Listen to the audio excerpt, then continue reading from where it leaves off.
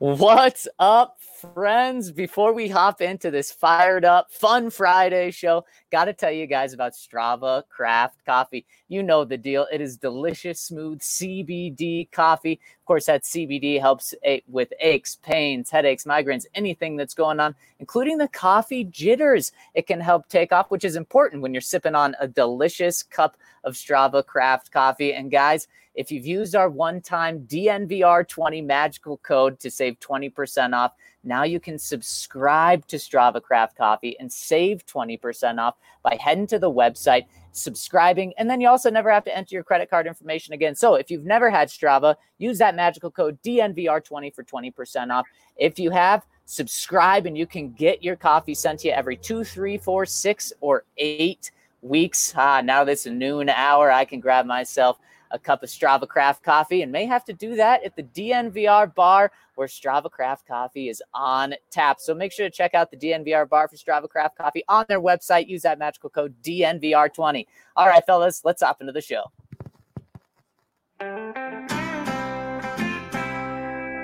Broncos country is sitting in the south stands, drinking the Coors from Mile High, the best part of the week.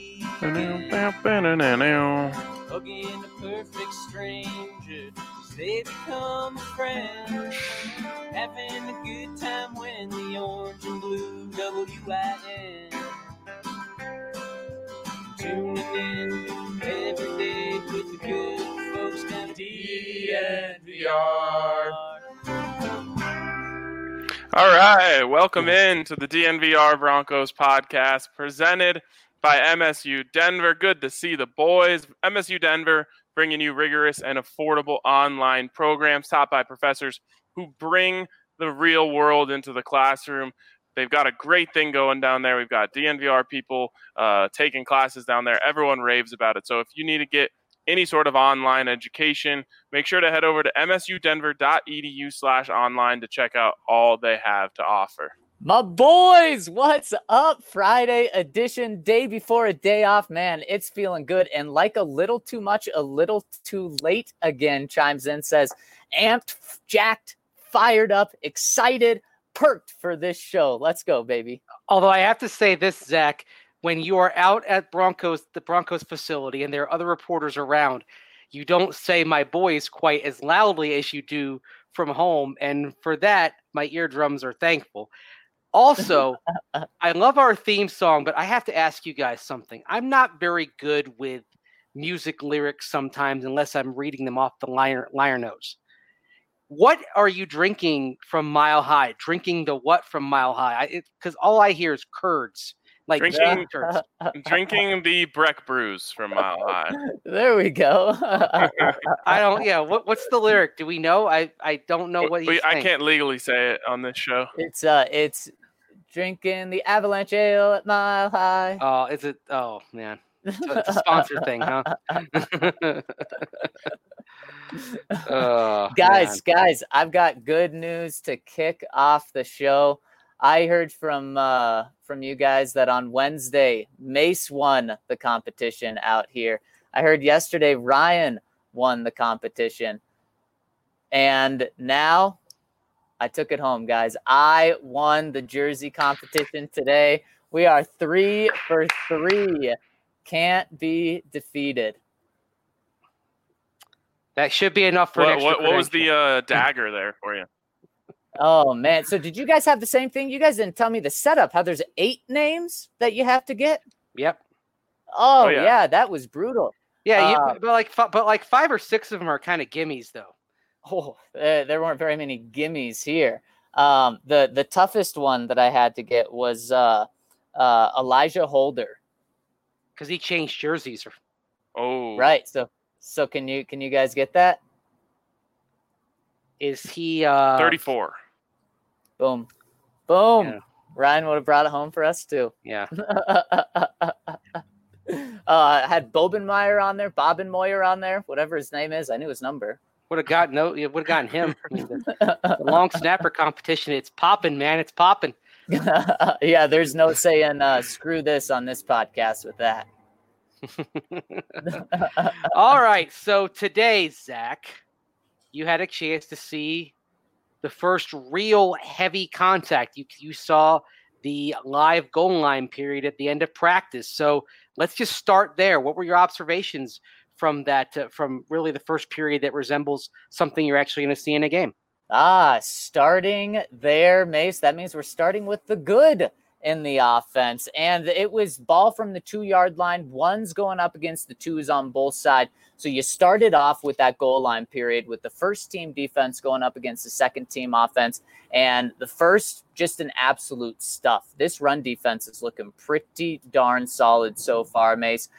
There was nowhere for the running back to go. Next one, because there was no room for the running back to go, they did a little play action to Troy Fumagalli, who was open in the back of the end zone. Nice pass from Driscoll there for the touchdown.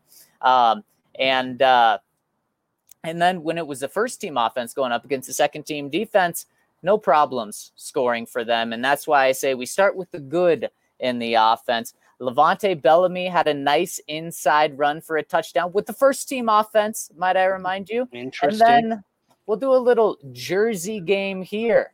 Who's number 39? Jeremy Cox, right? Jeremy Cox with the first team running one in against the second team defense from the 2-yard line. And then you had to let Drew throw one. So you did a play action pass to Jake Butt in the end zone. So yeah, the goal line period was great to boost the offensive spirit at the end of practice, but that was just like a tiny little bit of practice. And that is one part that I guess the offense won since they had 3 shots from the 2. Sounds like there's bad news coming for the offense. Pretty much the rest of practice. No, they actually had one good move the ball drill as well, where they moved the ball about 80 yards in 2 minutes and 10 seconds. That was good to see. I'll break that down. But everything else besides that was defense. And the offense did not have Melvin Gordon, but the defense did not have Todd Davis, the guy who calls the plays, and Von Miller, their best player, their highest paid player, and the defense still dominated thanks to one of those backups, Malik Reed. Guys, you could have put an 8 on his jersey instead of the 9 that he has next to the 5. I wouldn't have been able to tell because he looked just as good today, and not just getting after the quarterback. The very first play of practice, he stuffed a run, and he stuffed a couple of runs throughout the day, but then he was also back in the backfield early and often. Nearly every single series that the Broncos had, he had at least one big play. So very, very impressed with him. And someone else that stuck out, especially in the run defense, I guess, and the pass defense as well, was Jarrell Casey. He really had a day today. That probably helped to open up Malik Reed a little bit too in both the run and pass game. So those two guys were dominant. Drew Lock, the running game, was able to do nothing until over midway through practice. So Mace getting a call there, I think. Yeah. Things are kind of popping right now. Sorry. Screw that, Mace. Yeah, exactly. Screw this. I want to bring up Malik Reed because this is now a few days of good practices that he's put together. He was pretty strong when I was out there on Wednesday as well. I don't think there's been a day where Malik Reed hasn't made at least one notable play so far. So is it fair to say that he might be, if not the most improved player on the team, one of the most improved players on the team? Yeah. Now he's getting a call. This guy's popular. Oh my gosh. Sources coming in left and right for Mace. Wow. Looking like Adam Schefter out here. Got to be on the phone. Yeah. Maybe it's Malik Reed calling him saying, "Hey, thanks for the love on the pod." I've been talking this guy up for a year and a half now. It's actually really cool to see how he's grown and developed, because last year, remember, he started, but there were some struggles, and we end up seeing more of Jerry Atachu down the stretch and less of Malik Reed, because Reed wasn't quite grasping everything and doing as well as the Broncos needed him to. But he didn't let it get him down. He's come back with more resolve. He got some nice praise from Vic Fangio after practice today. And he's looking good. And I think it's fair to start making the Shaq Barrett comparison. Not saying he's going to be a 19 sack guy at some point, but the Shaq Barrett comparison as far as a guy who can step in rotationally and ensure that there's very little drop off. Yeah, I think he has a bright future if you read the tea leaves. You're Maliking me crazy with those, Ryan. Oh, God. Doesn't even make sense at all. There's a Malik in your logic. Yeah, I think mine was better than that. Mace You're killing me. You're killing me, guys. You're killing me.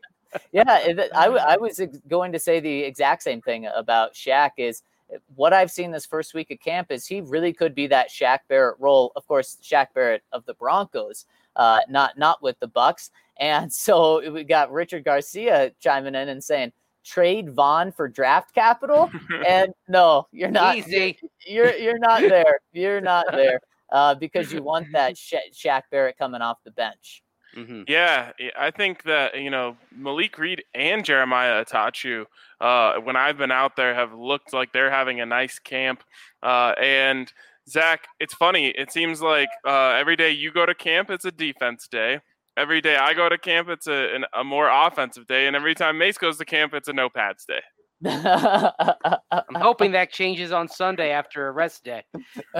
They come out fired up and ready to pop each other a little bit. Well, and Mace, I think that's an important place to start with this practice. Is you said you hope they're coming out fired up.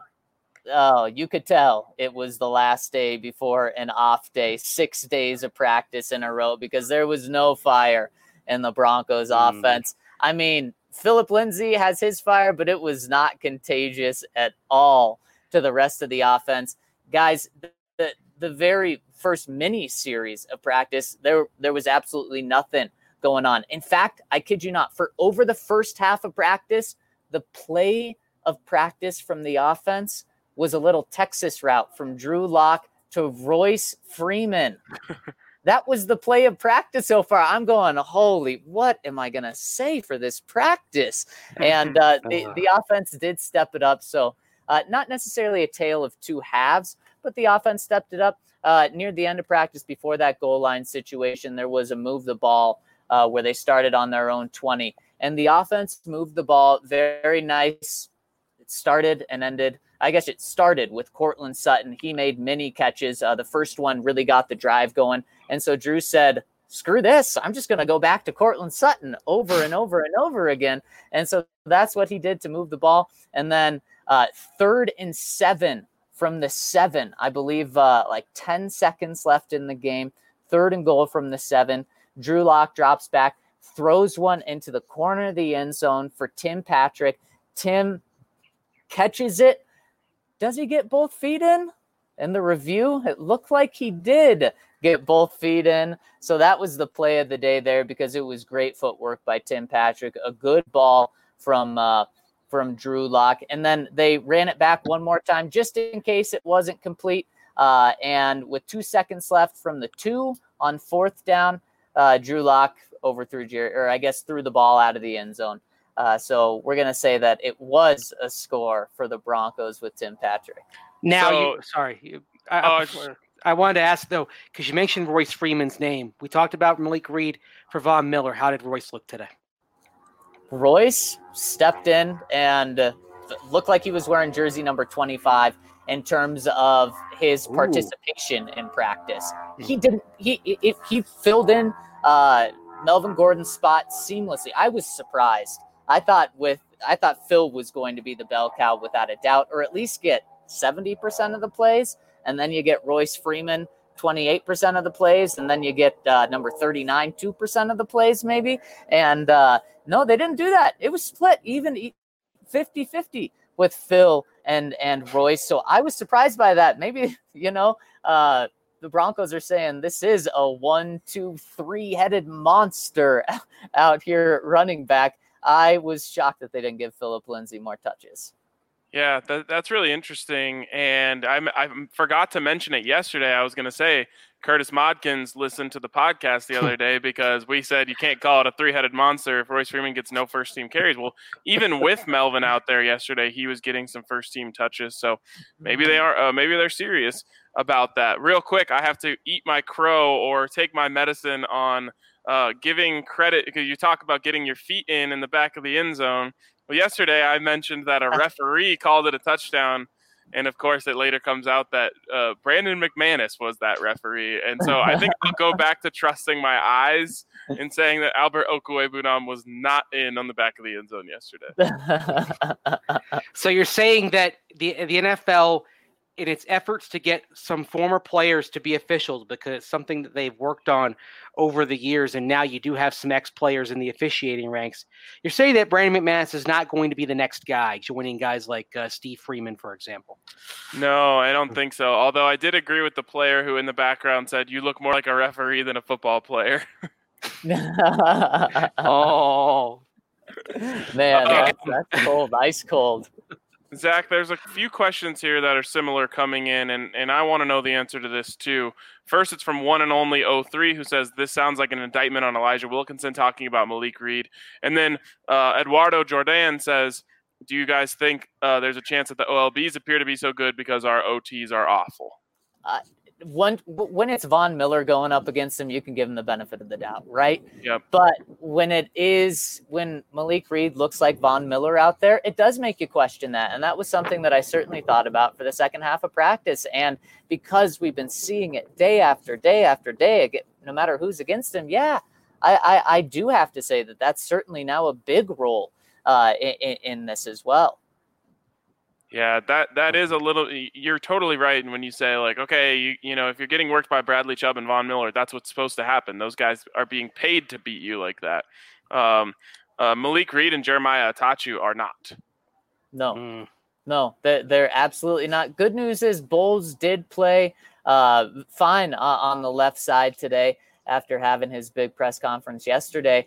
And Drew, like I said, it was Jurrell Casey and Malik Reed collapsing the pocket a lot of the time today. He also had Draymond Jones in there on a sack as well. But it's not like Drew was constantly under pressure because it was only coming from a few spots on the line.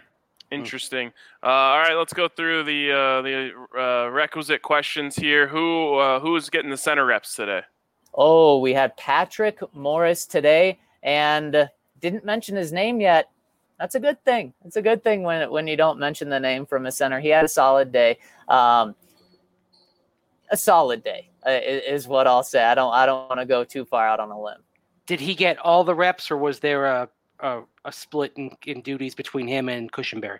Nope, it was Patrick Morris all day. Cushenberry was exclusively with the twos today. Okay, interesting. Can we get a Jerry Jeudy update? Today? Who? No. Damn. Yeah. It's unfortunate. Like, I haven't seen Jerry Jeudy. You know, I've seen how good he is in his routes on the side, but I haven't seen him have that breakout day. And like I said, when Drew needed it today, he was going to Cortland Sutton. Mace, just like you said 2 days ago, Cortland started practice with the drop, and then he bounced back and was very solid. So that maybe you got to throw the ball his way at the start of every game. Let him get the drop out of the way so then you can go back to him, because then he's going to be reliable and catching everything. So first and 10 from the 25-yard line to open every game.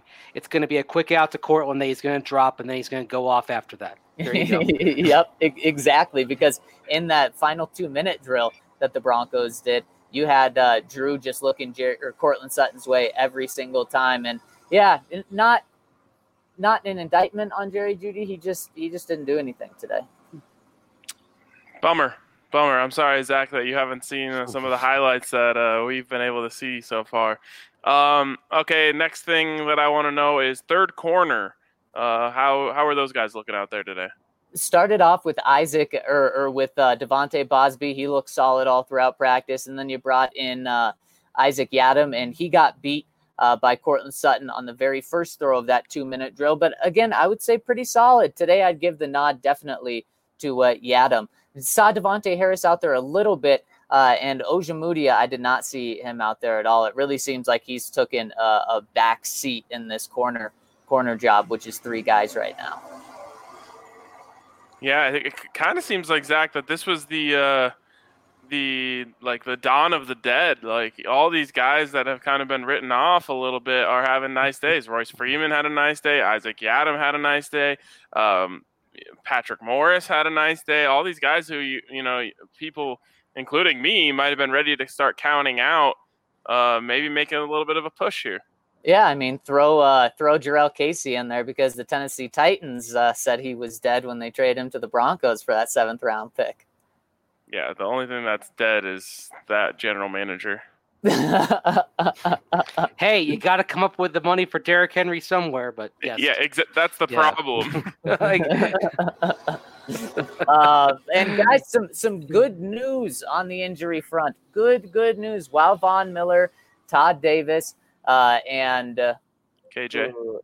KJ and Melvin Gordon didn't practice today. Good news after practice. We find out that Von Miller and Melvin Gordon are day-to-day with their injuries, not serious injuries at all. And Todd Davis is expected to miss at least 1 week, which may seem bad on the surface, but there was a concern that it was going to be potentially months that he was going to miss. So they'll reevaluate after a week. It's the other calf than last year, and it's not as serious as the one last year. So would you like Todd Davis in there for the 2nd week of camp? Absolutely you would. Do you need him in there the 2nd week of camp? No, because he's one of the most veteran guys on your defense, so you don't need him. Yeah, you know what he can do. What I want to ask you, though, Zach, is Josey Jewell getting the first team reps today. How did he look?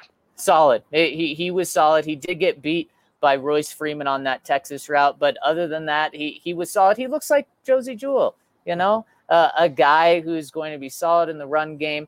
If you're getting beat by Royce Freeman on Texas routes in the middle of the field, probably not the best at coverage, and that's what we expect. What was interesting, after practice, Vic Fangio was asked about Alexander Johnson being the one to call the plays in the huddle with Todd Davis out, and Vic, brutally honest, said, no, I'm not 100% comfortable with Alexander Johnson doing that yet. He still needs to learn and continue to develop. So that just shows you how important having Todd is there. Yeah, a lot of people are kind of trying to, act like losing Todd Davis wouldn't be a big deal for the Broncos because he's become such a scapegoat in so many different areas. And I couldn't disagree more with that. I realize he is not a perfect player by any stretch of the mind. But, one of the things that people often forget when players are scapegoats is that these guys are still starters for a reason. It's like Garrett Bowles. Yeah, you hate Garrett Bowles, just wait until you see the guy that would replace him. It only gets worse the further you go down the depth chart. And rarely does it get better. Yeah, exactly. And speaking of Garrett Bowles, on the right side backup was Calvin Anderson getting the 2nd team reps again. Can't mention his name. That was a nice choreographed moment, guys. And behind him, DeMar Dotson, still working with the 3s. So no change there yet. Maybe we'll see a little change up after an off day at right tackle. That's when you can see changes like this happen. That's what I'm wondering about, because usually you get to that first break after the practice that leads into an off day that has that goal line period. You get into that first break and usually you see some shuffling of the depth chart and how guys are used coming on the other side of that. So how they align themselves on Sunday, I think, is going to tell us a lot about where they see DeMar Dotson and what kind of progress he's made in learning the scheme and getting up to speed in terms of his conditioning. Yeah. A couple of questions I have for you guys. One, are you any less confident in DeMar Dotson being the starting right tackle week 1? Yes, I am less confident. I thought it was interesting that the Broncos, for the post-practice press conferences today via Zoom, put Elijah Wilkinson up there. Yeah, getting some love out to the media. That is surprising. And yeah, Ryan, I think I have to be concerned at least a little bit. I mean, you're telling me he's not even getting a couple reps with the 1s, and now you're telling me he's not even getting a couple reps with the 2s? Yeah, that is concerning. And it's not like we're in week 8 of the season and he's missed half a season, so he needs to get conditioned. If the Broncos signed him, he probably should have been staying in decent shape, so it shouldn't take this long, at least to move him up a little bit. Yeah, I'm with you guys. My confidence meter was probably at 100 before camp. I've dropped down quite a bit to like 70 probably. And I might even be there might be some anchor bias that's playing a role there. And man, Elijah had still has an opportunity to lock down that job. He's got to lock down the right side of the line for that to happen. They want him to win this job badly, and he's saying, "Nah, it's okay. We'll let other people try." And the Broncos say, "Nope, no, we're not. It's you." Yeah, I mean, obviously, Elijah works really hard. He wants this job. He's trying to do everything he can, but I guess, my confidence is only going to keep dropping until he finally gets in there. The second that he plays, I'm sure I'll feel a lot better about it. But right now, it's only dropping. Okay, here's my last question here. If you were the Broncos, John Elway, Vic Fangio, Zach Azzanni, Pat Shurmur, how would you handle the KJ Hamler situation? Because I'll just give you my take first to see if you guys agree with me. I think that they should be overly cautious with this. I think you're going to have to give up some short-term gains for long-term gains here. The number one way that KJ Hamler ends up being a bust is he never gets his hamstring healthy and never gets to show off that 4.3, sub 4.3 speed. That is his weapon. That is why you drafted him. It's his legs. It's all about his legs. And so they say, at least 2 weeks. I'm sorry. Not only would I say longer than that, I'm probably, if I'm in a management position, considering the redshirt year. Yeah, I'm not sure I'm going as far as the redshirt year, but in my mind, I'd be writing off the first month of the regular season. Yeah. And he is not back until not 80%, not 85%. He's not back until he's 100%. And this is where all the depth you have in pass catching targets is your best friend, because you'd love to have KJ Hamler's speed. But you know what? You can go out there and you can have some 2 tight end sets that have some electric potential. Like if Jake Butt ends up making the team, you can go Jerry Jeudy, Cortland Sutton, Noah Fant, Jake Butt. You can use Tim Patrick. You can use Deshaun Hamilton in the slot, who was productive down the stretch last year. You have so many options with the talent that you have that there is no reason in the world to have KJ Hamler back before he is 100%. Put the bubble wrap on him, let him heal, and just in the minds of the Broncos, at least write him off for the first month of the regular season. That's what I would do. Well, and the thing is, you weren't counting on him to be a huge part of your week 1 game plan. We kind of saw that the first few days of practice. We knew Jeudy was going to be that. They started off the first day making him earn it with the 2s. And then by the next practice, he was with the 1s. So we knew, okay, the Broncos aren't messing around with Jeudy. With KJ, he was getting some time with the 1s, but he wasn't like a key part in there. They were keeping Tim Patrick in there. And I expect that that's probably how it would have gone as well. And they were comfortable with Tim Patrick being a starter, one of the guys on the field a lot for week 1. So why would you rush back this guy who wasn't going to be a massive part, but was going to be a part of your offense? Why would you rush him back when he could just get injured? Ryan, I don't think you necessarily go the redshirt route right now, but if that's what it comes down to, that's okay with me. Mm-hmm. Yeah, and I'm not saying you should definitely go the redshirt route, but I'm just keeping it in the back of my head, saying, look, we'd rather have 100% KJ Hamler from now on from next year on than 80% KJ Hamler, at any point. And it's just scary. I'm really worried about this because a hamstring isn't like a sprained ankle where you can just wait it out and it eventually goes away and you're back. Hamstrings are just fickle. And it's kind of hard to know when you're 100%, and it's kind of hard to know why you pulled it and how to prevent yourself from pulling it in the future. And there's a lot of guys who have had this problem haunt them, and I'm just really crossing my fingers that KJ Hamler doesn't end up being one of those guys. Yeah, wouldn't that be such a shame rushing him back and ruining him for this year, or Ryan, like you said, potentially even longer than that, because he is built off his speed. He is built on those hamstrings. And you brought that to have that added dimension that no one else on the team has. Yeah.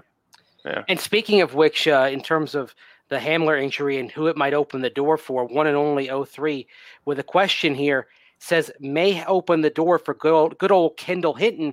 How's he been looking anyway? Yeah, he's actually stuck out to me so far throughout camp. Not a huge day today, but a couple of days ago he was having multiple catches. Yeah. He looks, every year there's undrafted wide receivers who look like they can play in the NFL. And I think that wide receiver is probably the deepest position in the entire NFL. And you can tell that when you go out to these camp practices, because even the last guy on the roster, not that he is the last guy on the roster, but like even guys like downtown Fred Brown are out there making plays in practice every single day.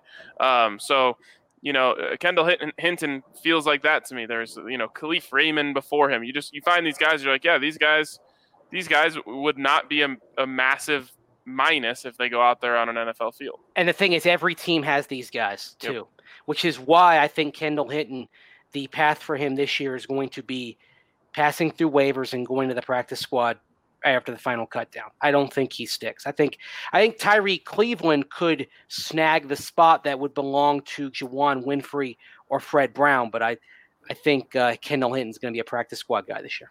Well, Zach, yeah, I think so too. I'm going to get your final observations quickly.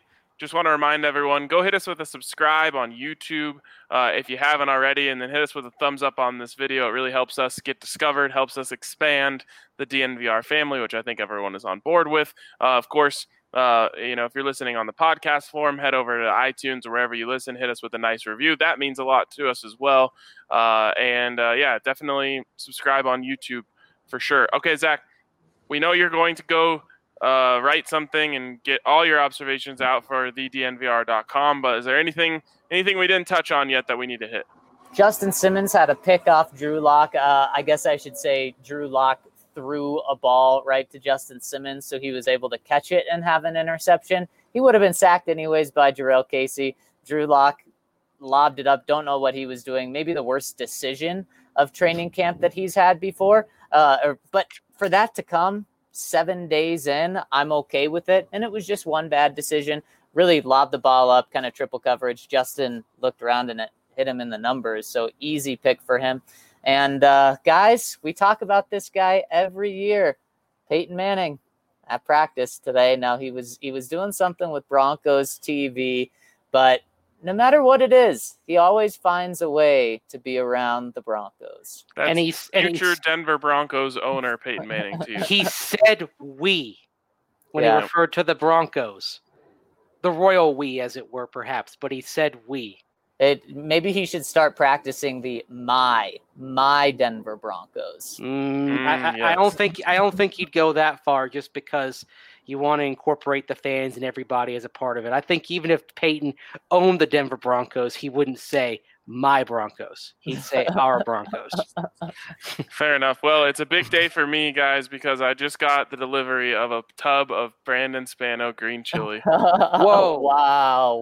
Look at this. This thing weighs like 5 pounds. It'll probably last me at least 2 days. I was going to say, that better be gone by dinner, right? Oh, gosh. It's so good. What you want to do is, if you go have a breakfast burrito this weekend at the DNVR bar, have some and then put it on top of the burrito. Well, we have a great green chili that goes on the breakfast burrito here already. I always will give the nod to Spano's Homemade, but it's pretty darn good as far as that. I think we have one of the best breakfast burritos that I've had in Denver. So keep that in mind if you come down to the DNVR bar for brunch this weekend. But like I said, make sure to stay tuned to thednvr.com for Zach's observations, which will come a little bit later. I'm sure there'll be lots more good little tidbits in there. I always like reading the little other observations section because Zach always has some nice little ones there. But for now, I think that's going to wrap it up for us on the live portion of this. We'll see you guys on the podcast format. All right, big shout out to everyone who's still riding with us on the podcast format of the show. It's been really fun to do these lives, but we know that the OGs are all here on the podcast feed. Some of you are on both, and that's the most valuable thing you do. Tune into the live, then go hit up the podcast feed, get the download in there. You can skip it. Maybe you want to hear it twice, so you really remember what happened at each day of training camp. But anyways, thank you guys for tuning in with us here. And, of course, thank you to Breckenridge Brewery. Damn good beers all day, every day. And you can get them down here at the DNVR bar. Come get yourself an RK special. There's some exciting Breckenridge Brewery news coming out probably next week that I encourage you to stay tuned to. So lots of cool stuff happening around Breckenridge as they move into the fall here and kind of release their fall lineup. But there's always a Breck brew for you, no matter what your favorite type of beer is. We pretty much love them all around here. So check out Breckenridge Brewery. And, of course, I wish Zach was here for this one. But, of course, check out Manscaped. Code is DNVR20. You know the deal. It's the best stuff around. All of the products there, the just top of the line products. I have a whole routine of Manscaped products every time I get out of the shower. Just be honest with you guys there. So there you go. Check out Manscaped. Use that code DNVR20 for 20% off plus free shipping. All right, Mace, let's hop into the comments here. Yes, and it's truly a magical code as always, and it's truly magical also to hear from our friend Count Locula, who says, Bum Talk Friday equals Bum Question Friday. Without naming names, of course, please share with the masses any stories of guys being complete bums in camp over the years. Tell us the tales of the loafers, slobs, hacks, and butchers. What did they do that we didn't see? Don't be afraid to drop some hints. Love the Count. All right, Mace. I feel like you probably have a good one for this. Oh, man. Well, without naming names is a problem. I mean, feel free to name names. All right. Well, this isn't a character judgment. This is simply a performance judgment. There was a quarterback at the Colorado School of Mines named Chad Freehoff who racked up some big numbers during his time up there in Golden. Broncos signed him as an undrafted rookie. He's clearly on the back end of the depth chart. This is 05. You've got Jake Plummer in there leading things off, of course. And, he gets out there for a team period and goes interception. This poor guy. Oh, no. He was overmatched. The only snap he got in a preseason game that year was a kneel-down snap, just to say he got out there for a game, which, by the way, that same year, that was more than Maurice Clarett got. He didn't even get a preseason snap. Wow. Chad Freehoff got one. Maurice Clarett, the stories about him are legion. Like if I believe it was Frank Schwab, who was reporting for the Colorado Springs Gazette at the time, approached him outside of the team. What was at the time the team kind of meal area. It wasn't a cafeteria like it is now. And he dropped the comment about saying, no, this is my personal space. Oh, my God. Yeah. Oh, geez. Yeah. Well, what else? Who else jumps to mind? I mean, I haven't really had a lot of bad experiences with guys. I mean, I remember I was trying to get Brian Greasy for a game program feature in 2002, right after I first joined the Broncos, and it was like pulling teeth to get the interview, but eventually I managed to talk to him for a few minutes walking from one building to the other at training camp back in Greeley. And that was another thing. I had 1 year. I got to see Greeley and UNC camp up there for 1 year, and I wish camp was still up there, even though it obviously couldn't be this year because of the pandemic. The ability to get guys kind of as they're going from the cafeteria to somewhere else. If you were smart, you just kind of hang around and wait for players to come by. You get a few minutes for them. It was a little more casual, less regimented in terms of how you could access players. So that's something that I think is missed.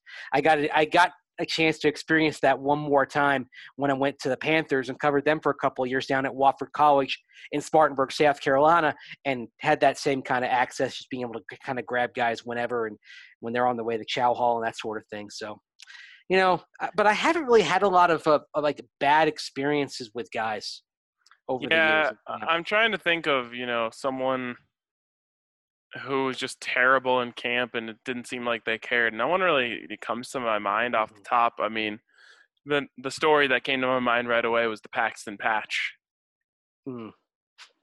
Of course, 4th down. We're in the Pat Bullen Fieldhouse. It's 4th down. They're on probably like the 5-yard line. They're losing, so they have to take a shot at the end zone here. Paxton Lynch rolls out of the pocket, looks left, looks right. There's no one there. He doesn't know what to do. So what does he do? He throws the ball away on 4th down with the game on the line, throws it right into the wall, and leaves a big old patch of a football skidding across the wall. I think there should be a little plaque next to it. I do too. Yeah, something to commemorate that day, because between throwing it out of bounds and into the wall on 4th down in that period and his penchant for not throwing in 7-on-7 reps, having the whistle blow on him.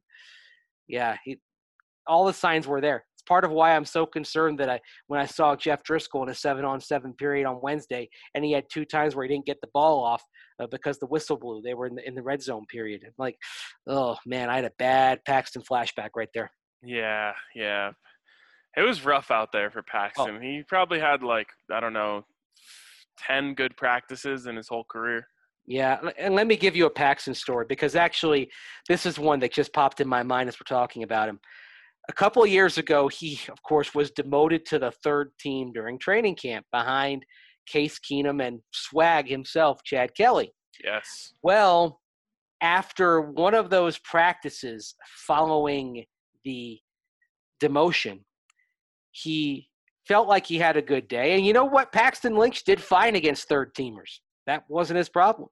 And he made a decent acquittal of himself against the 3rd team, and he went over to the friends and family tent where he had some people, and he said, "Hey, they can't cut me now."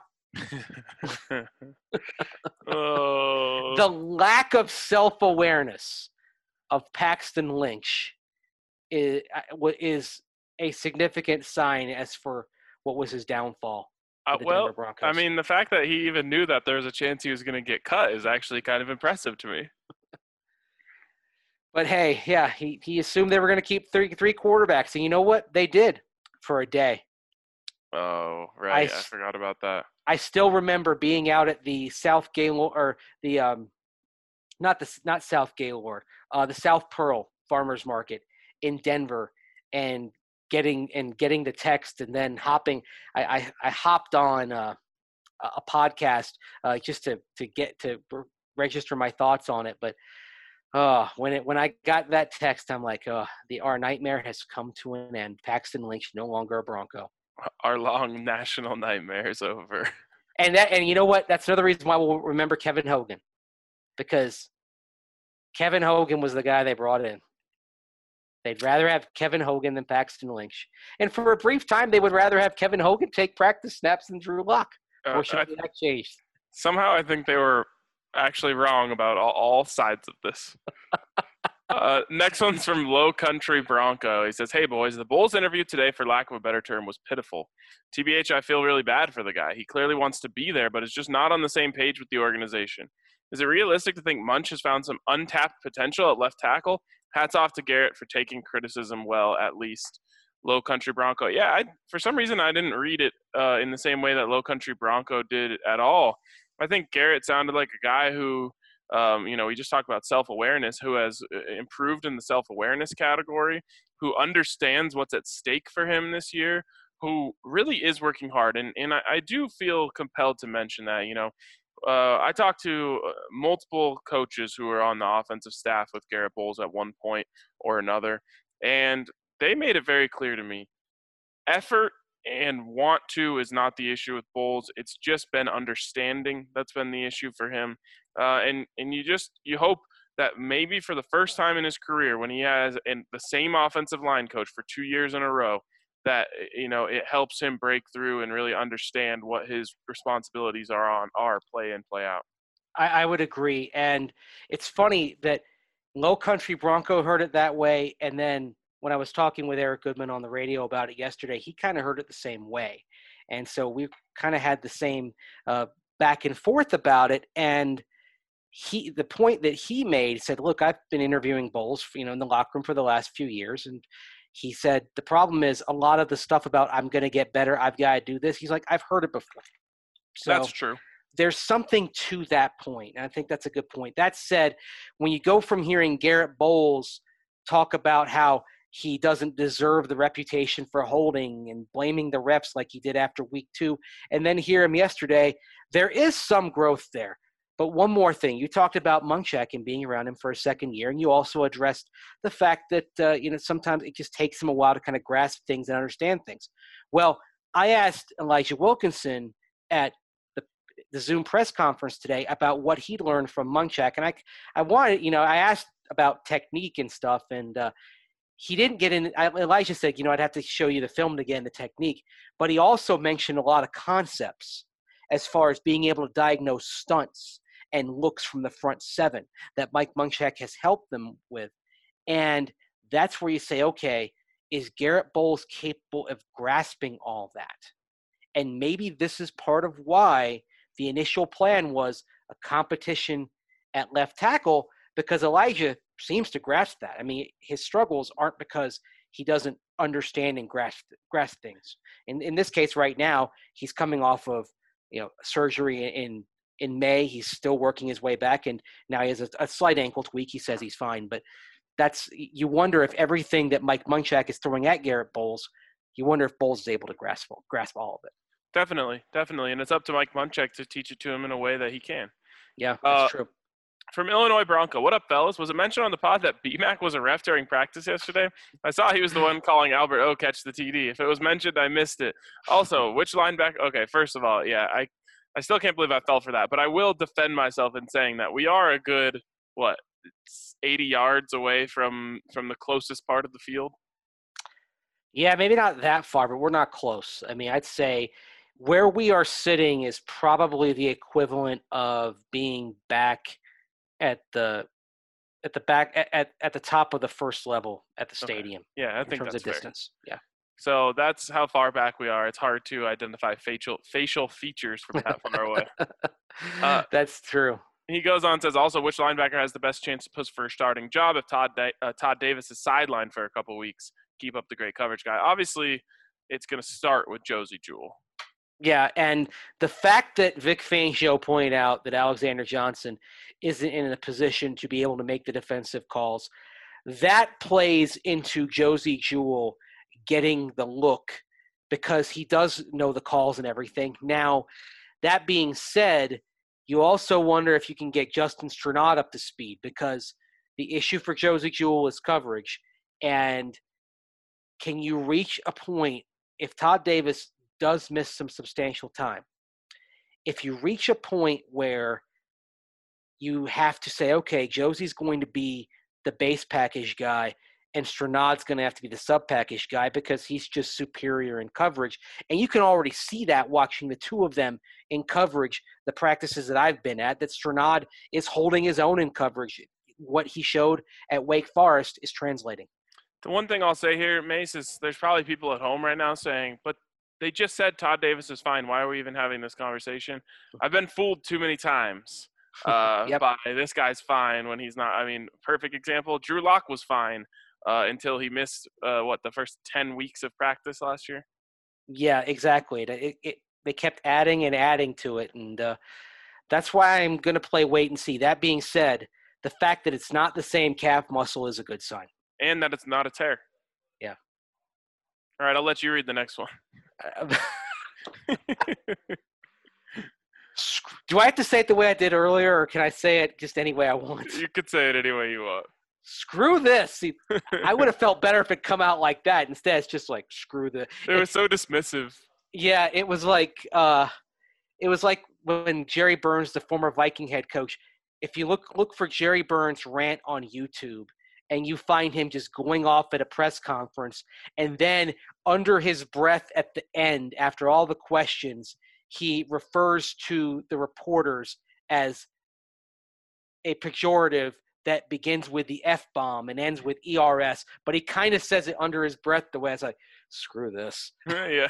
So anyway, how has Bowles looked throughout camp? Last year, the surprise cut was Sua Cravens. Do you think there will be any this year? And if so, who?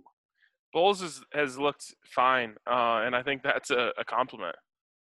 He's looked league average. Yep. And league average is going to get him paid by somebody. I hope it's not the Broncos, because league average is $15 million a year for a second contract guy, as we saw for Deion Dawkins getting that big contract, $60 million over 4 years, 34 guaranteed from the Buffalo Bills. I don't want to pay Garrett Bowles that, not with the caliber of tackles coming out next year. Fair enough. Surprise cut. You know what? I thought my candidate going into camp was Royce Freeman, and I don't know if that's going to happen. So I don't really have a surprise cut in the bag right now. Yeah. I mean, because if Jake Rodgers gets cut, that's not a surprise. I mean, I think it's like him and Calvin Anderson that are battling for a tackle spot. Man. That's that. DeMarcus Walker, is he a surprise if he gets cut? A little bit. You know, there's a chance that he's the most surprising cut, I would say. So, yeah, I think there's just this roster, at least right now, and this seems like famous last words, but, like, feels pretty self-explanatory what it's going to look like. Yeah, I think one thing to watch is how many cornerbacks they end up keeping, because we're focused on the competition between Devontae Bosby, Isaac Yiadom, and Devontae Harris, of course. But Michael Ojemudia is making this team. And Essang Bassey, the undrafted rookie out of Wake Forest, has had some flashes so far. So is it – and of course, you have Duke Dawson in the mix as well. So let's just take those guys who are coming back, Bosby, Yiadom, Dawson, and Devontae Harris. Somebody's not making the team. Maybe even if Bassey flashes, maybe it's two somebodies of that group not making the team. Yeah, for sure. Okay, next one from Tommy Bronco. Hey guys, I heard a brief way too early prediction during the pod once, but with a week of training camp in the books, give me your way too early predictions for the following players or position groups. We start with Drew Lock. Mace, what's your way too early prediction for Drew Lock? And I guess it could be anything. It doesn't necessarily have to be a stat line or anything like that. It's a solid season. He finishes somewhere between 13th and 18th in passer rating, goes just north of 20 touchdown passes. It's enough to bring you back. It's enough to whet your appetite for what's to come. All right. I'll say that you guys already know how I feel about Drew Lock, how bullish I am on him. So I'll change mine up a little bit. My prediction is that he garners national attention and hype with big highlight plays. You know, in the sense that he makes some eye-popping throws that have everyone drooling. I mean, but he didn't get enough credit for that throw to Tim Patrick in that Texans game last year, which is just about as close to a perfect throw as you can ever have. You remember the one that he threw in the preseason game that hit, was it Fumagalli in the hands before he even got his head around? Yeah. Troy just put his hands out. Like he just put his hands, didn't see the ball, and it was right there. It was perfect placement, perfect timing. I think he'll be, you know, kind of going viral on in different areas from making some eye-popping throws. Yep. Okay, next one's Jerry Jeudy. You start. My prediction for Jerry Jeudy is that he is quickly and easily deemed the best the best wide receiver in this rookie class. I think he outperforms Ruggs and Lamb handily early on, especially, and gets everyone just talking about him quickly. Yeah, I agree. He'll be the best rookie receiver in this class. I don't think that's going to mean a 1,000-yard season for him, but I think he'll be the most productive rookie. He's the one where you're going to be looking at and saying, all right, is he going to be the wide receiver one? Is he going to push Courtland Sutton for that role in year 2? The tight ends, Mace. Ooh. All right. At least one tight end is going to have 6 touchdown catches, likely Noah Fant. I will also say this. I think we will see more 2.2 tight end packages from this team than all but 5 teams around the league. Which is crazy because we know that Pat Shurmur's in love with 3 wide receiver sets, so he's going to have to be unstubborn about this. He will, but he also has tight ends who can function like wide receivers, as Evan Engram did with the Giants. He's got Fant.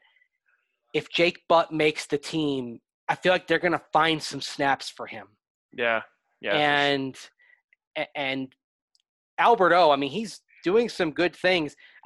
If Jake Butt makes the team, I just don't see how Albert O gets a jersey. I feel like he's going to be a scratch pretty often, unfortunately, just because you've got Fant, you got Vanette, you could have Jake Butt, and Troy Fumagali's flashing right now. Yeah. My prediction for these tight ends is that they are quietly productive game in and game out, meaning you might have some big games here and there for Noah Fant, but I think it's more often going to be like 5 catches for 60 yards or 4 catches for 51 yards, that sort of stuff. Let me give you a prediction. Do the tight ends combine for 1,000 yards? Oh. 3 of them probably game in, game out. It'll be real close. It'll be real close. It's going to be right there. But if they're right there, I don't know if they get there, but if they're right in that conversation, that will make that group probably one of the top 10, top 12 productive tight end groups in the league, which is pretty good considering what we've been used to the last few years. I can never get it out of my head that they had that one year where they didn't even have a third receiver go over 300 yards. Like every time I talk about yards, I'm like, but there was that one time where Demarius and Emmanuel both had 1,000 yards, and no one else had 300. Yeah, I realize it's not happening this year. It's a different group, but it's just like, man, there's how many yards are there to go around? Because I think Sutton's gonna go over 1,000. I think Judy's gonna flirt with 1,000. And then it's like, how much is left? Is there 1,000 more yards left for tight ends after that? And then you got to add in running back. You start working yourself towards 4,000 yards pretty quick. Yeah, I keep kind of settling on about 750 for Jerry Jeudy and 1,100 for Courtland Sutton. So that's 1,850. And if you can get Drew Lock to 3,600, that's 1,750 for the rest of the group. But you figure, okay, like you mentioned the running backs, you figure they're going to combine for 600 yards or so. And I do think that one consequence of KJ Hamler, as we alluded to earlier in this podcast, is that you're going to see probably a little more to the tight ends. If KJ Hamler is slowly brought back, that's simply going to be more 2 tight end sets and more opportunities for Fant and Vanette. And I mean, Vanette, he's a better blocker than a pass catcher, but he's a fine pass catcher. He'll make some plays. He's capable. Yeah, and it's worth mentioning that Deshaun Hamilton has been making some plays out there. Yes. The hard thing, and I saw someone tweeting about this, like how come no one ever talks about these Deshaun Hamilton plays? He always has made plays in training camp and looked nice in training camp, and then not really had it translate to the field. One thing I did think did change though is I know that maybe Deshaun Hamilton could have been considered on the bubble, but with KJ Hamler battling this hamstring injury, I think you can put Deshaun and Sharpie now. He's on this team. Yeah, I agree. He finishes by saying, P.S. RK, I don't blame you for thinking BMAC was actually a ref. He looks more like a ref than an NFL kicker. Cheers, Tommy Bronco. Oh, dear.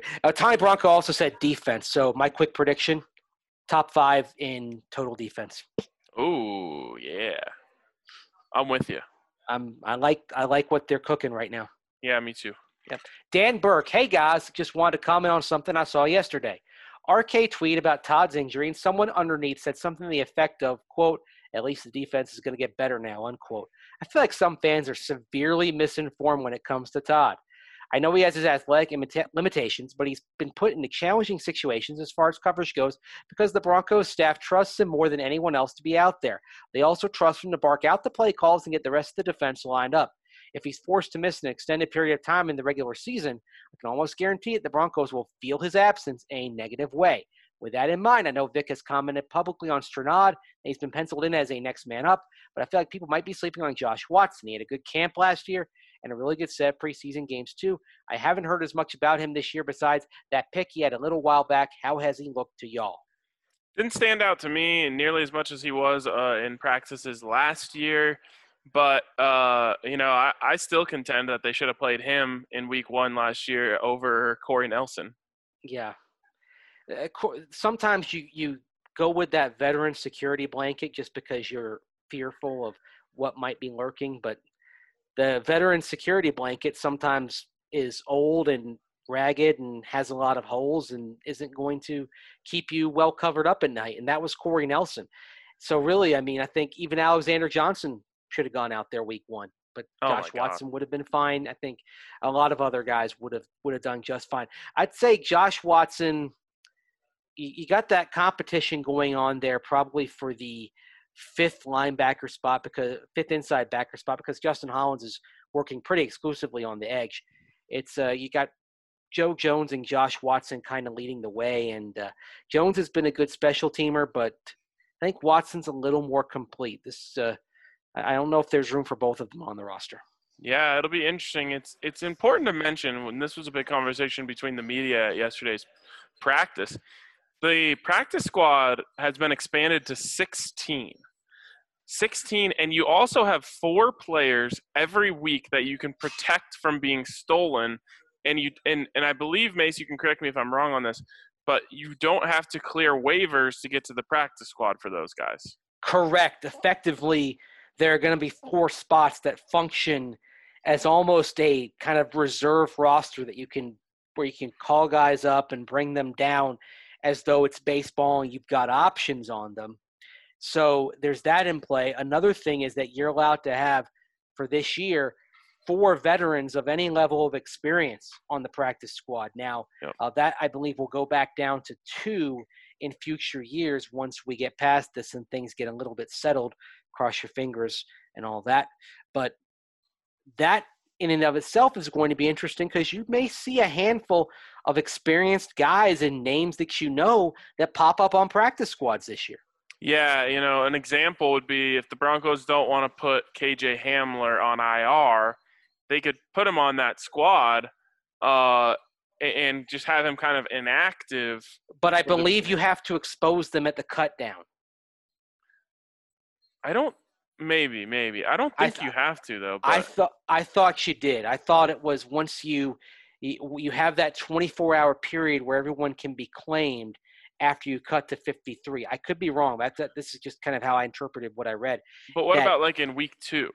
Well, once you get past once you set the practice squad, then the day, like 24 hours after the cuts, and you've had the transaction wire come through and all the waiver claims come through, once you set the practice squad, then you can. Yes, okay, that's what I mean. Right, but you still have to expose him to waivers for 24 hours.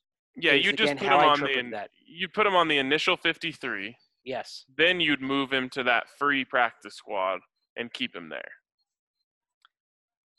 Presumably, or do you still, if they start on the 50, is it a case where those practice squad guys can? I thought it was you put them on the practice squad and you noted 4 guys and you could move them up if the need arose, and then if you had to put somebody on the COVID reserve list and then send them back down.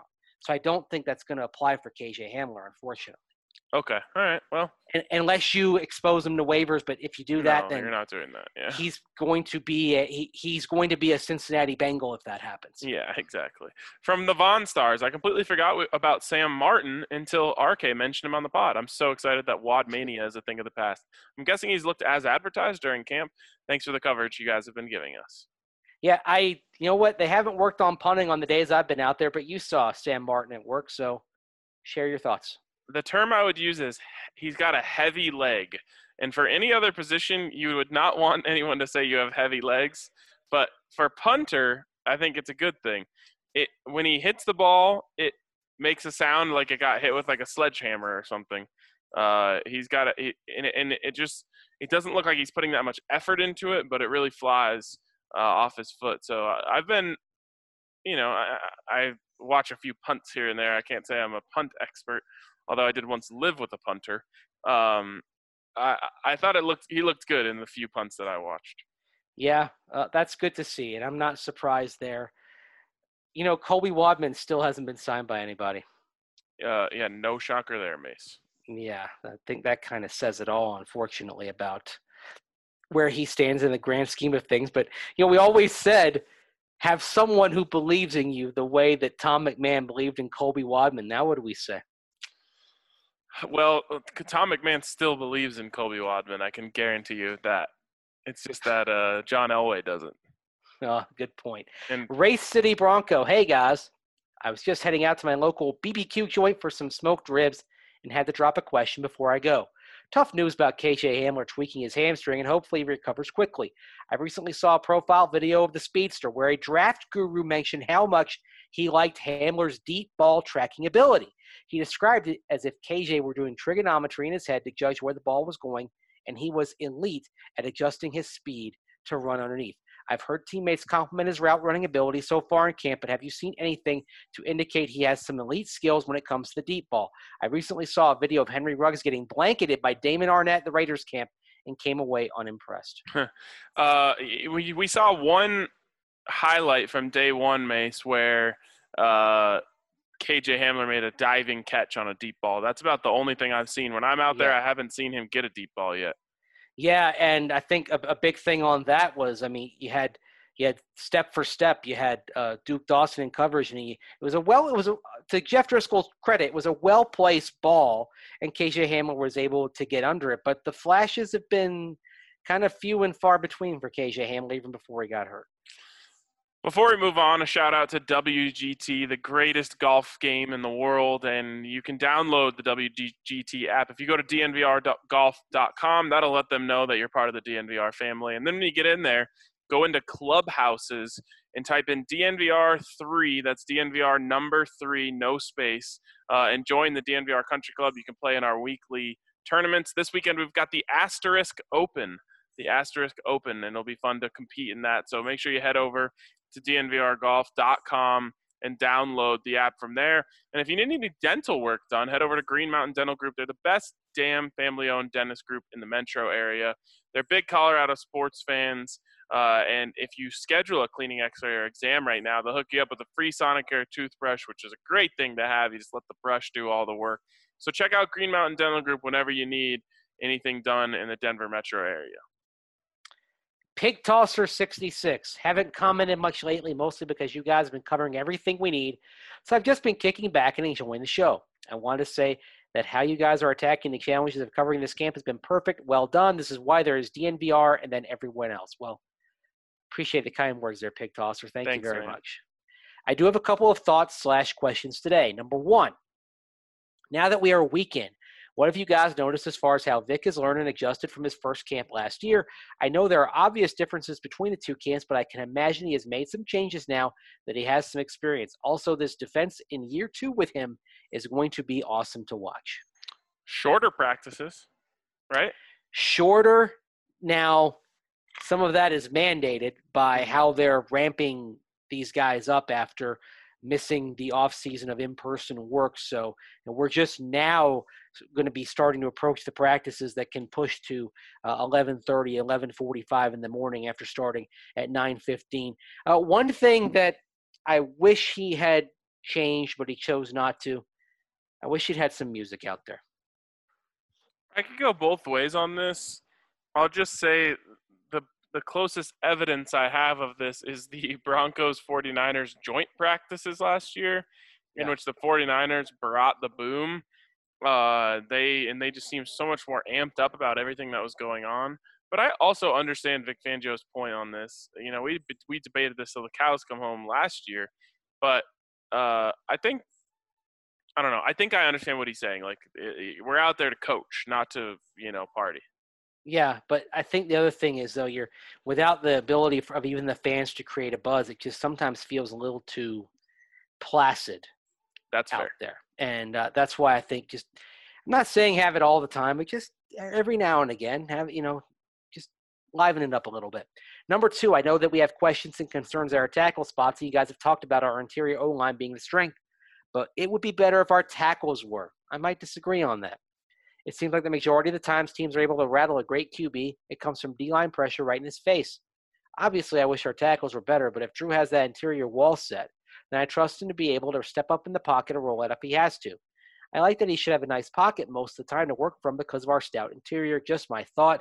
As always, you guys are killing it. Well, let me ask you this. Would you rather have 3 all-pros on the interior and 2 scrubs at tackle, or 2 all-pros at tackle and 3 scrubs on the interior? I'd rather have the latter. Really? Okay. I'd rather have the tackles.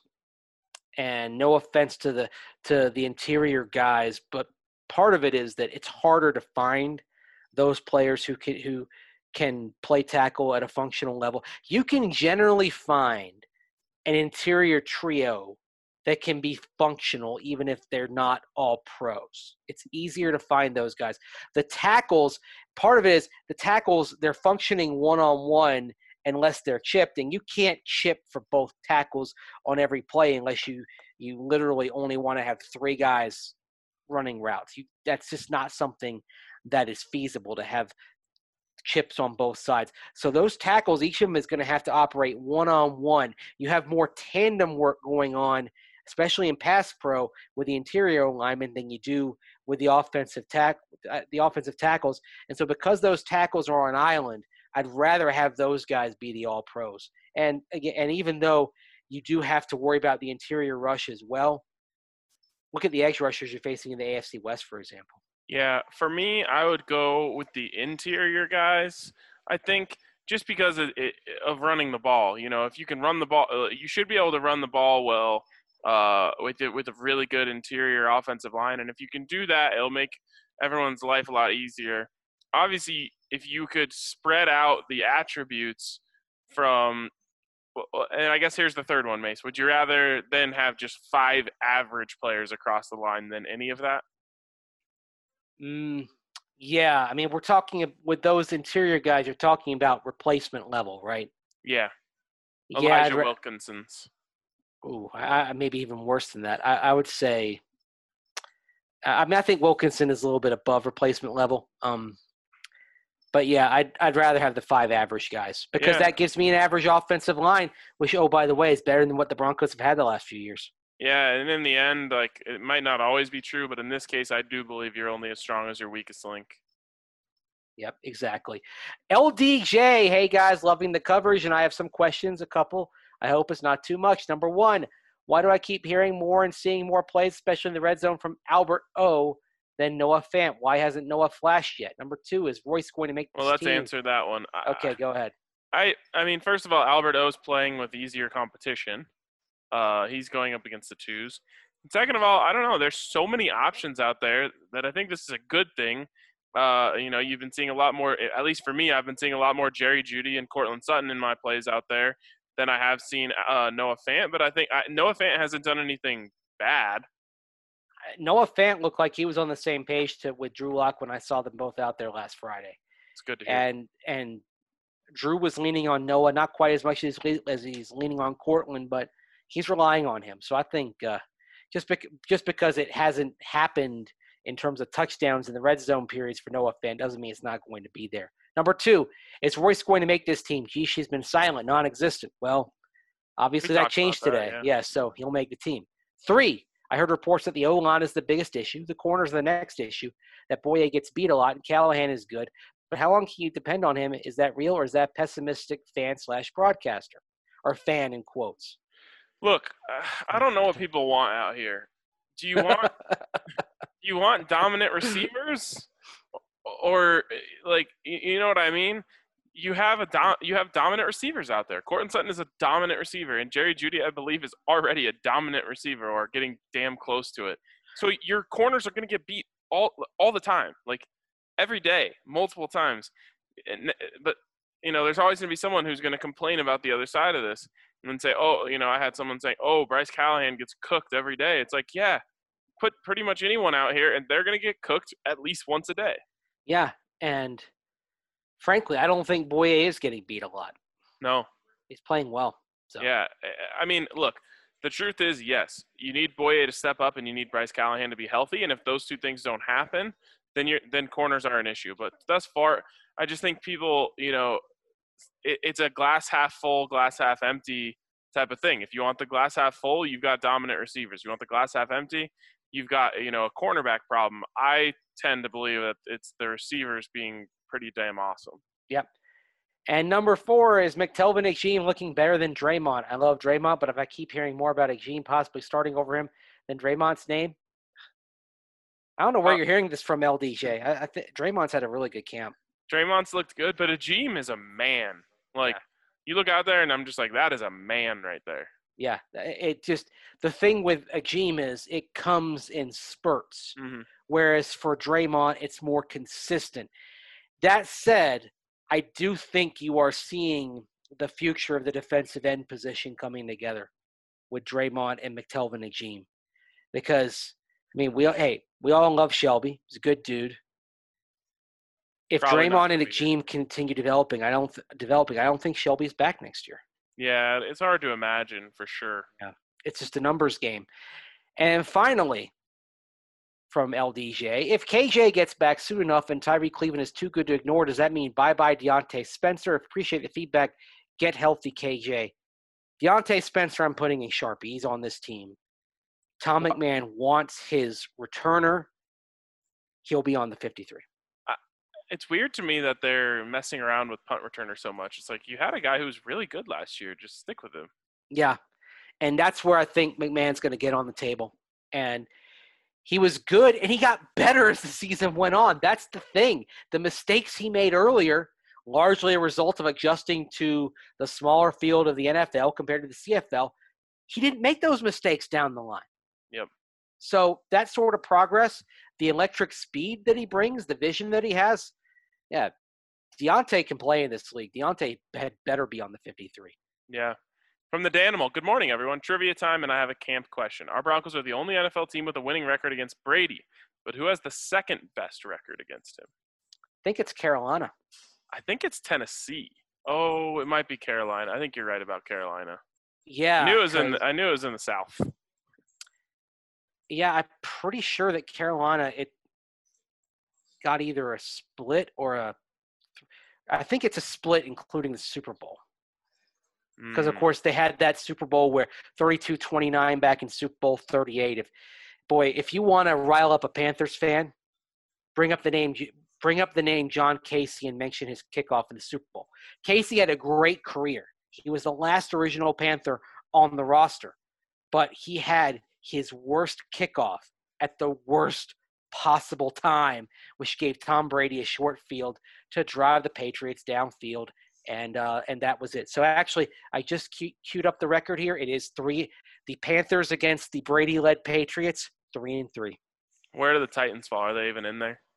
Let me find out here. Football Database does really good at having these series, the series histories, and you can just search for any of them and get all the results here, and that's what I'm queuing up right now. New England Patriots versus Tennessee Titans. Okay, here we go. Let's see. The Patriots lost in 2002. They won in 2003, won in the 2004 playoff. Let's see. I'm at 4-1. Yeah, 7. Okay. Yeah. It's 7-2. It's 7-2. So no, it's Carolina. It was definitely Carolina. Good call. Let's see. He goes on. I've heard a few players talk about Coach Fangio evolving as a coach this year, and I have heard very positive feedback about camp changes from last year. I noticed the schedule doesn't have the 3-hour daily practice like last year, which I believe led to some of our lethargy early last season. What have you guys noticed on the field that's doing a bit better? Seems a bit better at communicating with players. Has he also given some concessions to the players to make camp less painful? Maybe letting them play music during warm-ups or things of that nature. Well, Mace, we just talked about this unless you have anything else to add. Nothing at all. And I think, but he is communicating, but he's also, and he did this last year as well. He tends to watch from a distance. He likes to let his coaches coach. I think it's the 3-decade background as an assistant. He understands the way assistant coaches see things and what they need to do in order to do their jobs effectively.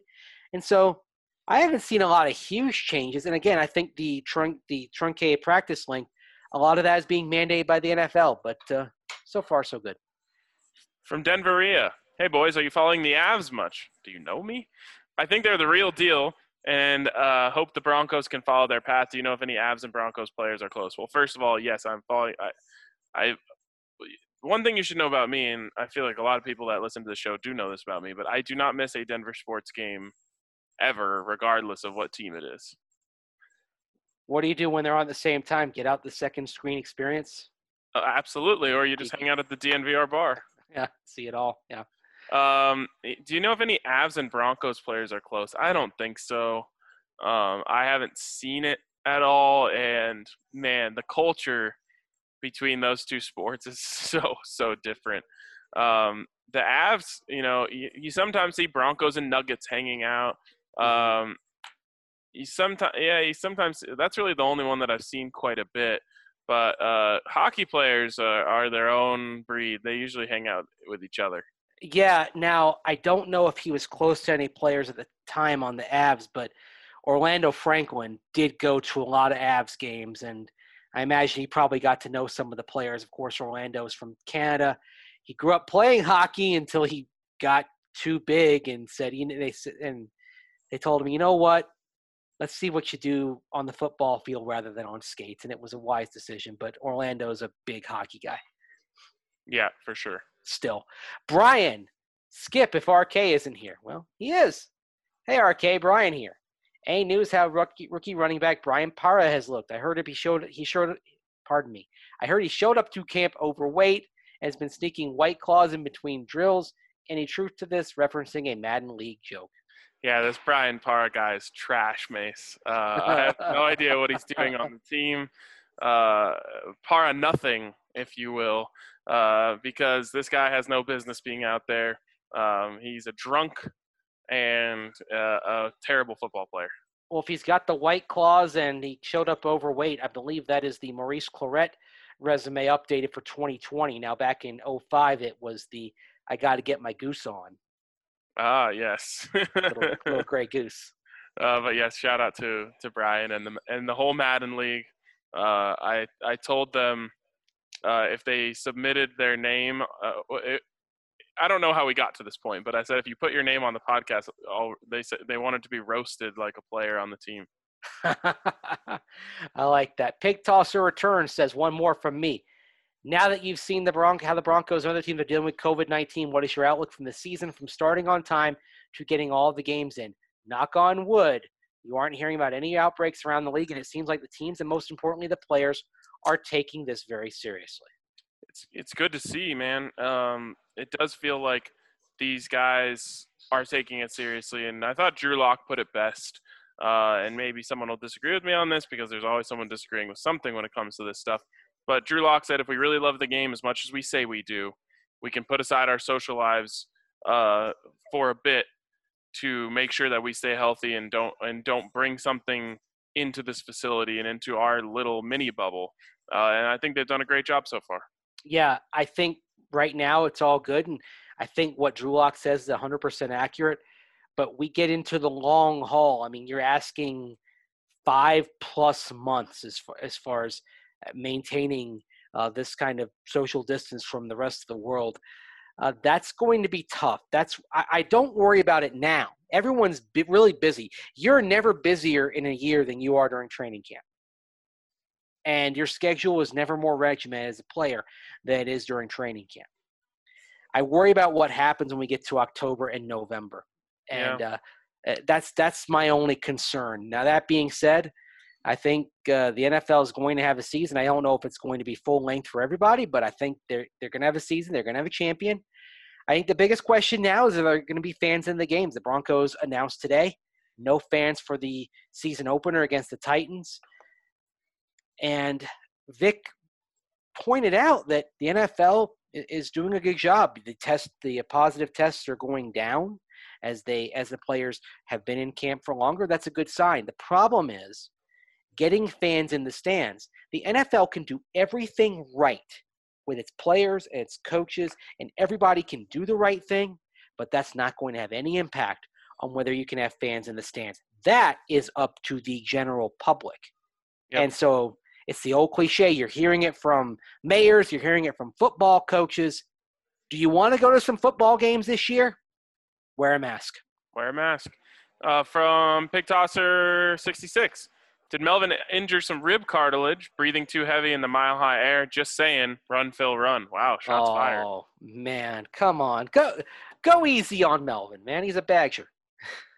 From the other Ryan, my boys, happy Bum Talk Fired Up Feel Good Friday. What a pleasure it was to head into the weekend listening to two Hall of Famers, Broncos and football guests.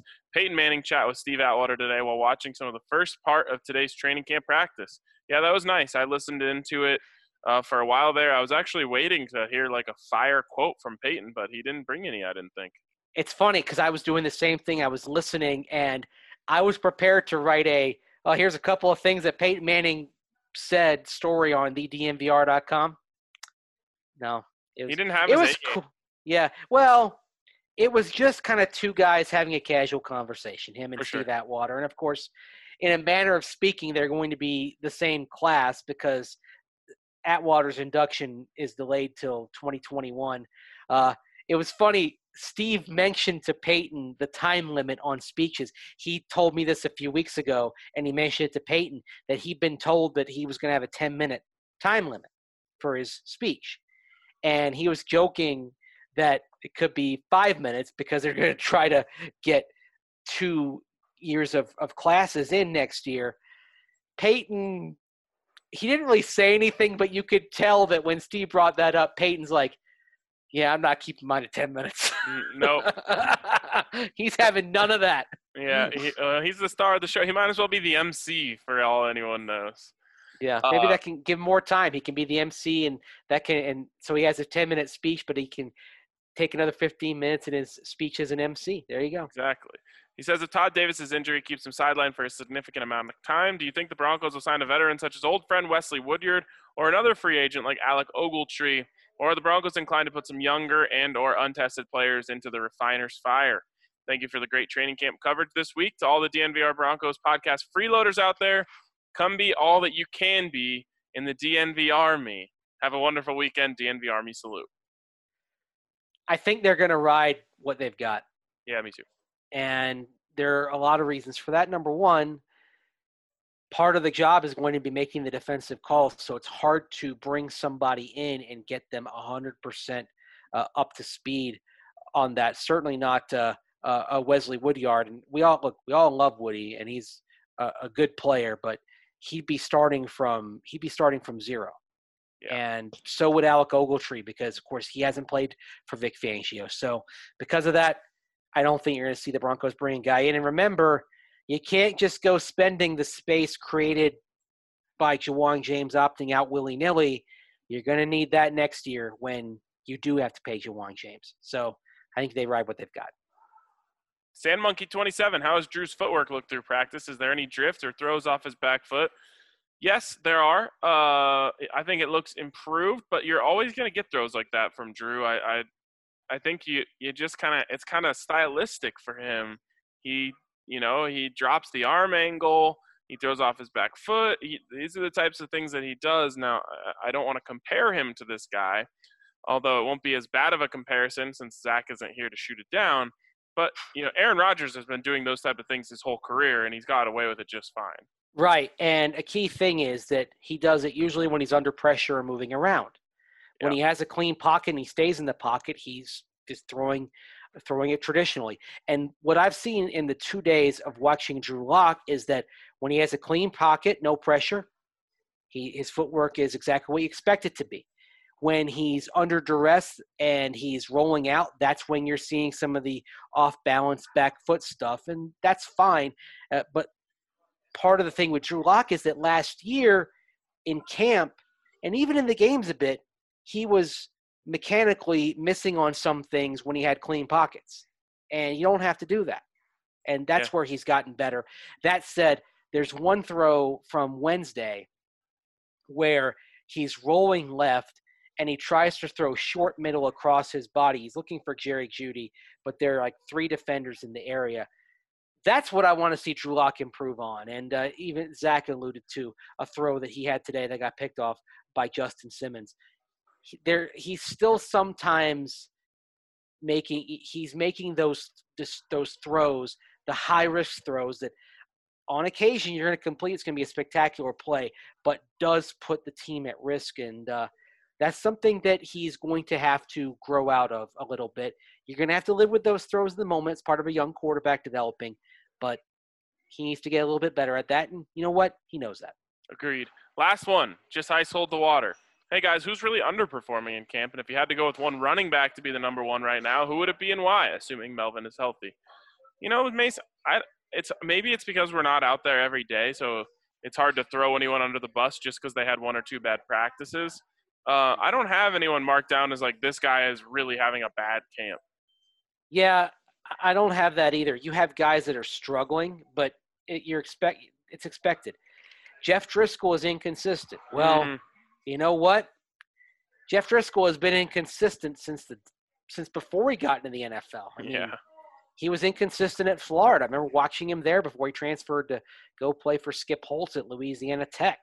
So if I've been given a ticket to the Jeff Driscoll experience, I know what I'm getting, and it's what we're seeing. So that's why I can't say that there's not a disappointment. That the guys that have struggled, it's been as expected. I don't see any, I don't see guys underperforming who and what they are as players. Yeah, another example of that would be Elijah Wilkinson. Like not having a great camp, but what were you expecting? Yeah, Jake Rogers, same way. When he goes against Von Miller, Von's been schooling him. Well, one's a future Hall of Famer, and one is a guy who's been cut over half a dozen times. Yeah, for sure. All right, Mace, that's going to wrap it up for us on today's edition of the DNVR Broncos podcast. Again, shout out to Green Mountain Dental Group. If you need any dental work, they're the best damn family-owned dentist group in the metro area. And you'll get a free Sonicare toothbrush when you schedule a cleaning, x-ray, and exam. Get that Sonicare toothbrush. Those things are great. But for now, it's going to wrap it up for us. Mace, great pod. I'll see you tomorrow. Likewise. Oh, I won't see you tomorrow. Sunday. You won't? Yeah, Sunday. Enjoy your day off, as I'm sure the Broncos players will, even though they probably can't do a heck of a lot other than just hang out around the house. That's true. You too, man. Talk to you later. See ya.